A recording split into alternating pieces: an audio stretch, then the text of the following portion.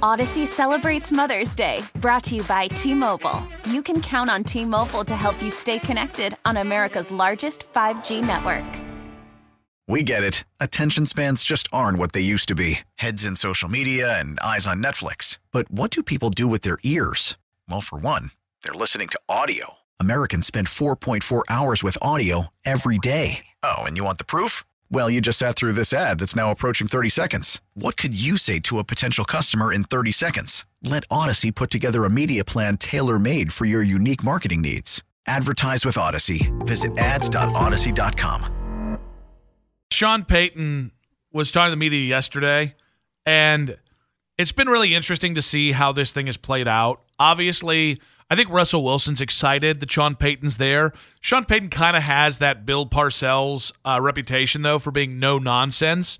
So after the first year of Russell Wilson exclusively led to nonsense in Denver, Payton was asked yesterday by the media whether some of the allowances, like for instance, whether Sean Payton would allow Russell Wilson to have his personal coaches in the building, and he went full Sean Payton.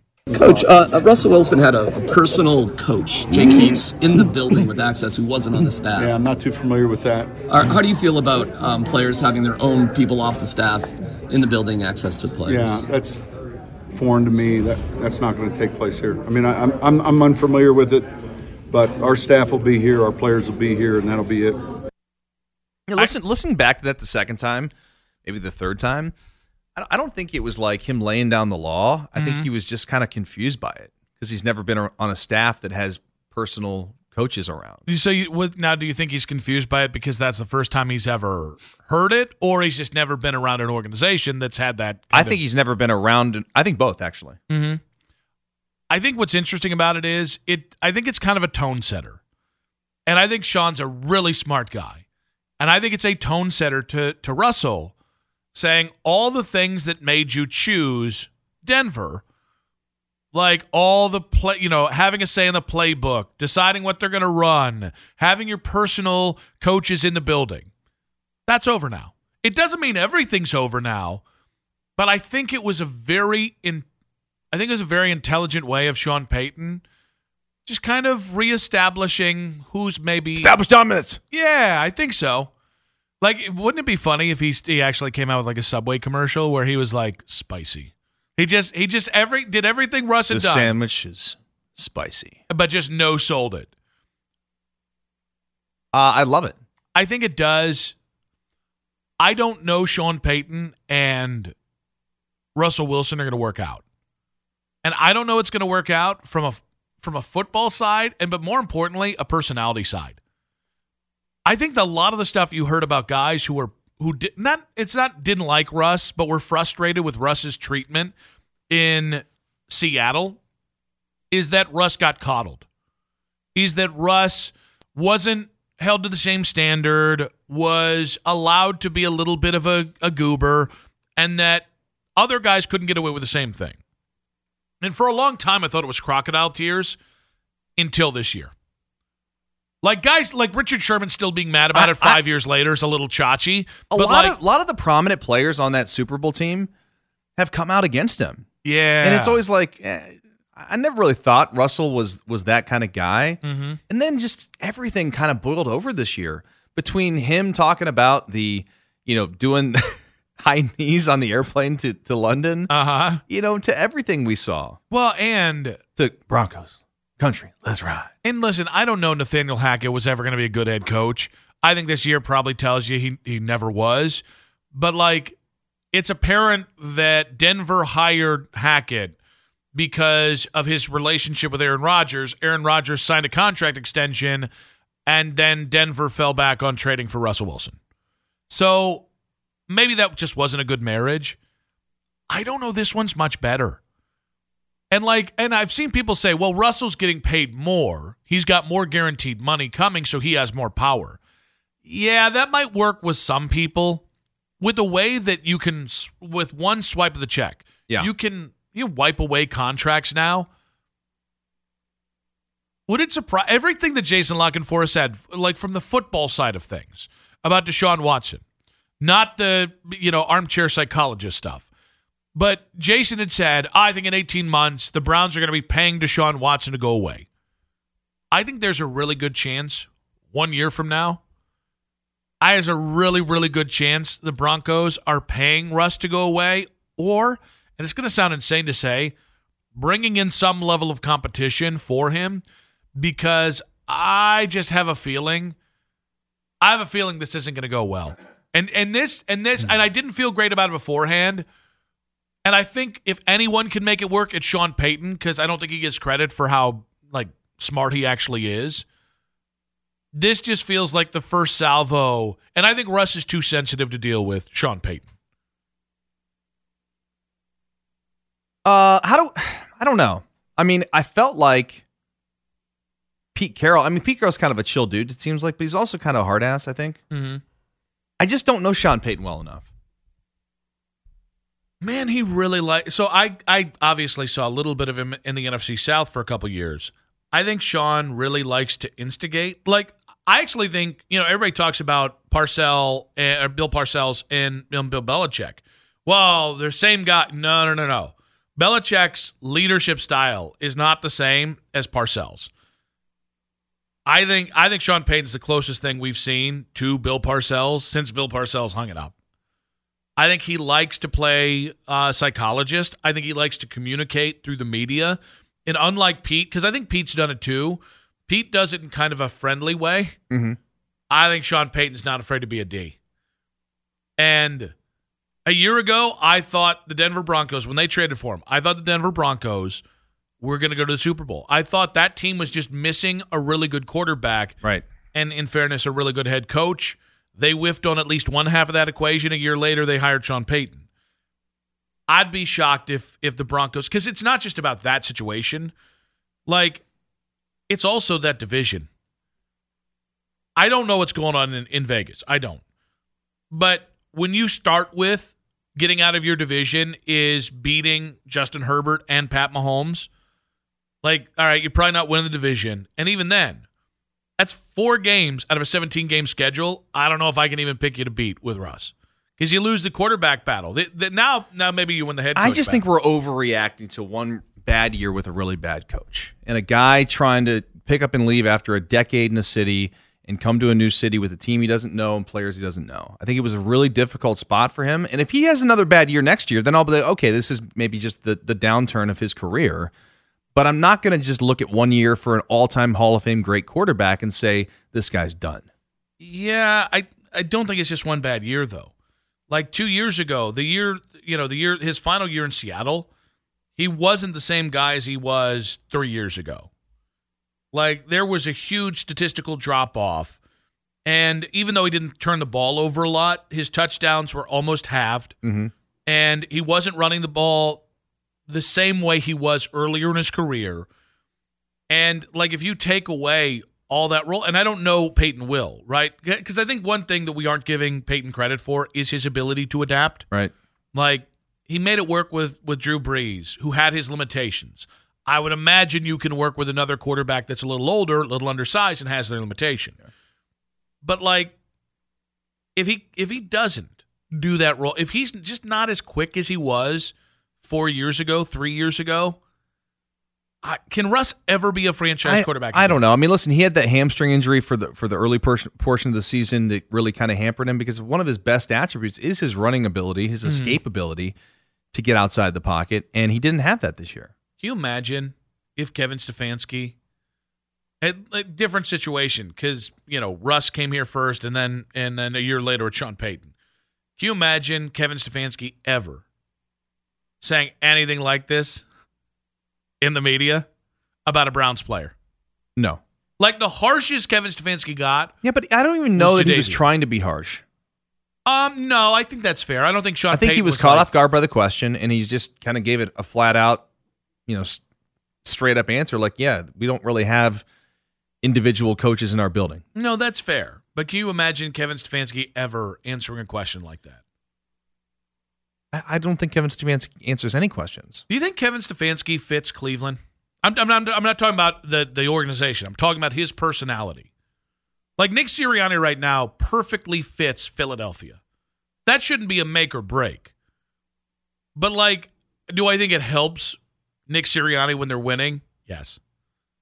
I think in the same way that coaches get hired because more often than not, they remind these billionaires of themselves. I think the same thing can be said about, I think we're guilty of the same thing, right? I think football fans just want to see a part of themselves in their head coach. And I think being an Ivy League educated guy here, I don't know it works. Yourself or Stefanski? Listen, does it hold me back? Yes, but I will overcome. But like when I see Peyton, like Sean Payton's kind of a brash East Coast guy. I don't know that's going to fly in Denver. Right. I shouldn't say. It's not that it won't fly. Everything flies if you're winning. But do I think it will get him more criticism if they don't come out of the gate firing? Yeah. And I do think sometimes. Yeah, but here's the thing. They're going to blame Russell over Sean Payton because Russell just had a really bad year. That's interesting. I just think with Stefanski, and I think you heard it in that end of season press conference. I do think in the eyes of their popularity, I think it's hurt when they're not as good because they're Ivy Leaguers. Yeah. Because we do have, and I mean this in a gentle way, it's a blue collar area. We do have a little bit of that. You think you're better than me when somebody's got all those other intangibles. That's not intangibles. They're you can tange those. They're tangibles? You can tange those bulls because he went to the Ivy League. I don't know. I mean, what do you think fans feel about that? I would imagine people would like a head coach. Freddie. They wanted Freddii to be the coach. Or Greg Williams. Right. One of those two guys, but actually be good at coaching. 216-578-0092.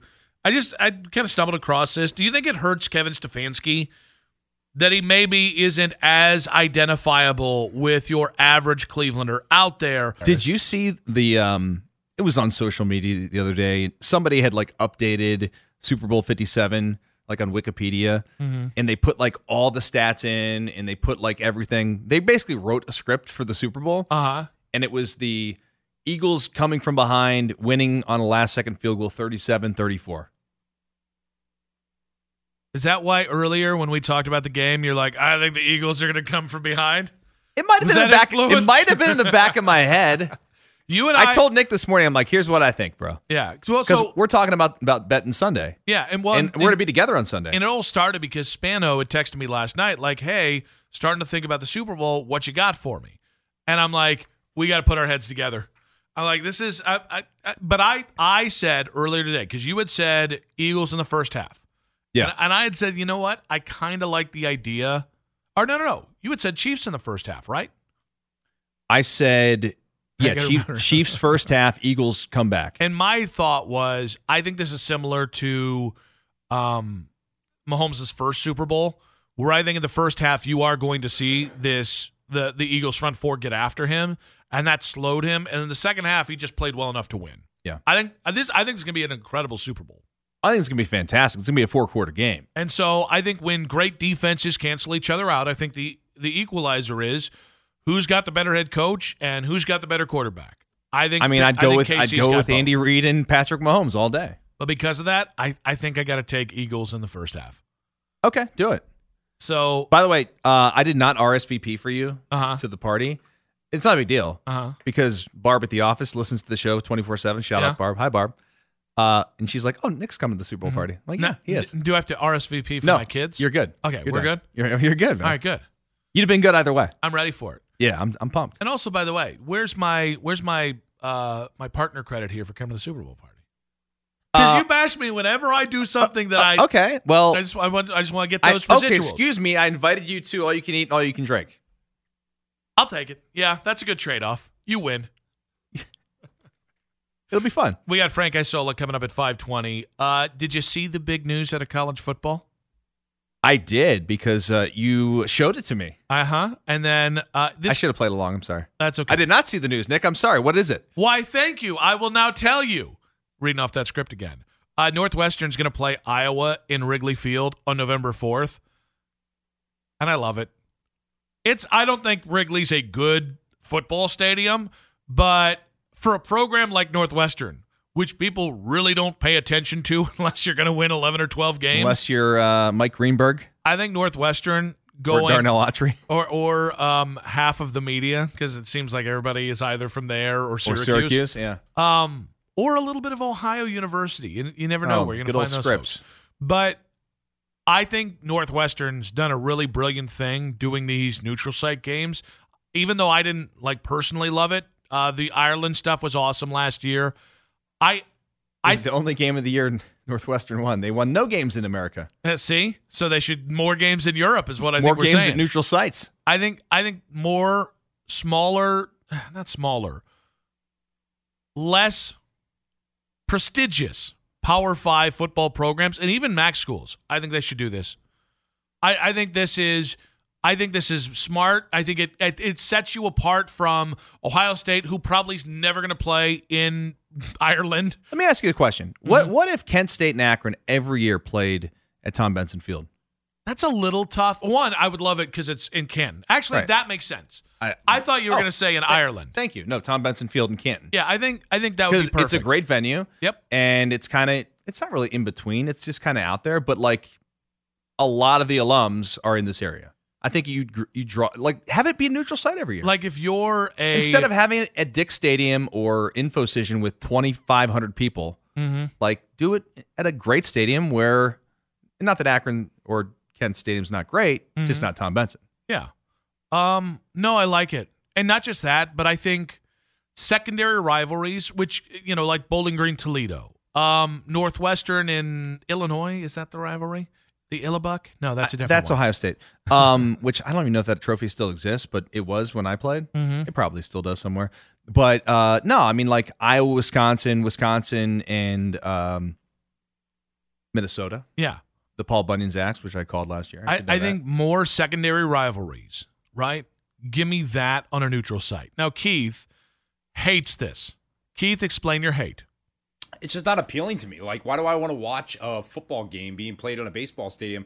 One, I'm sure it's a great experience for people that are going to the game. Like, that's cool that you get to watch it. Yeah, you're downtown Chicago, like you're right there. Oh, yeah. Yeah, that you wouldn't normally go to. But, like, as a fan watching these games on TV, one, it's not going to make me watch a game anymore just because it's in a baseball stadium for the most part. And two, I think it makes it worse to watch that it's in a football is being played in a baseball stadium because just the optics of it, it just doesn't look right. I think more schools, and not more schools, I think sports are really tapping into the experiential thing. And I think if you asked your average Northwestern grad, hey, do you want to come out to the Northwestern Stadium and do you want to watch Northwestern versus Iowa? I think there are the diehards like yourself as a Michigan fan that would make that trek. I think if you said to your average Northwestern fan, hey, would you like to see Northwestern and Iowa at Wrigley? I think that might have appeal. And not just that, I do think those different, like you just need to catch as many eyeballs as you can. And I don't think it's for you and me, though. You and I are going to watch, if we're Northwestern or Iowa fans, we're going to watch that game regardless. This is about trying to get casual eyeballs on you and maybe bring in a couple extra fans that you're trying to hook to get more appeal to your program. Right, and this is probably part of the reason Northwestern's building a new stadium. But in that aspect, this is what I'd think. If it takes that for you to draw fans in, then you probably got a bigger problem that you got to watch and say, what do we need to change to get people to come to our games? Yeah, but I think that's every school that is in Ohio State, Michigan, Penn State. Then get better. Well, that's okay, but how do you get better? More money. How do you get more money? And get better players. How do you get more money? Nick. You get more money by more fans showing up, and not just that, more fans supporting your program. I don't think one random game being played at Wrigley is going to create more fans. No, but if you do one every year, if you give fans an experiential thing, 1 year in Ireland, 1 year in Wrigley. Old, I don't know how many Northwestern fans are traveling to Ireland for that game. There actually was a decent contingent. Okay, what's decent? 15,000 total fans? Yeah, that's probably more than showing up to watch Northwestern. Well, was it Northwestern Notre Dame? Maybe that's a little different. No, it was Northwestern Nebraska. You would draw that, though, if you played it back here. No, you're not drawing 15 to two bad teams in America. Well, Nebraska is sold out for like 10 years straight. Well, yeah, but wasn't For it a 20 years straight. Northwestern home game? Weren't they the I team? think it was, yeah. Okay. 216-578-0092. I think it's cool and experiential, and I think colleges specifically. Great, but don't do it for the big dogs. Absolutely, yes. Ohio State doesn't need to leave Columbus. Which also, by the way, one of the biggest rivalries in college football is played at a neutral site. It's called the Biggest Cocktail Party. It's played in Jacksonville. They're actually not allowed calling it that anymore. Oh, I call it that. That's fine. The world's largest cocktail party. All the way back to Walter Camp. Why can't we call it that, Keith? Just the cocktail thing. They don't want to PC culture. They don't want to admit that people are drinking before the game and tailgating and making it a cocktail party. What has made college football great? It's called the Bong and a Blintz Bowl. For 100 years. It's called a tailgate. The Toke 'em Up tailgate. That's what it's called. I'm going to stop calling tailgates on trucks tailgates. Odyssey celebrates Mother's Day, brought to you by T-Mobile. You can count on T-Mobile to help you stay connected on America's largest 5G network. We get it. Attention spans just aren't what they used to be. Heads in social media and eyes on Netflix. But what do people do with their ears? Well, for one, they're listening to audio. Americans spend 4.4 hours with audio every day. Oh, and you want the proof? Well, you just sat through this ad that's now approaching 30 seconds. What could you say to a potential customer in 30 seconds? Let Odyssey put together a media plan tailor-made for your unique marketing needs. Advertise with Odyssey. Visit ads.odyssey.com.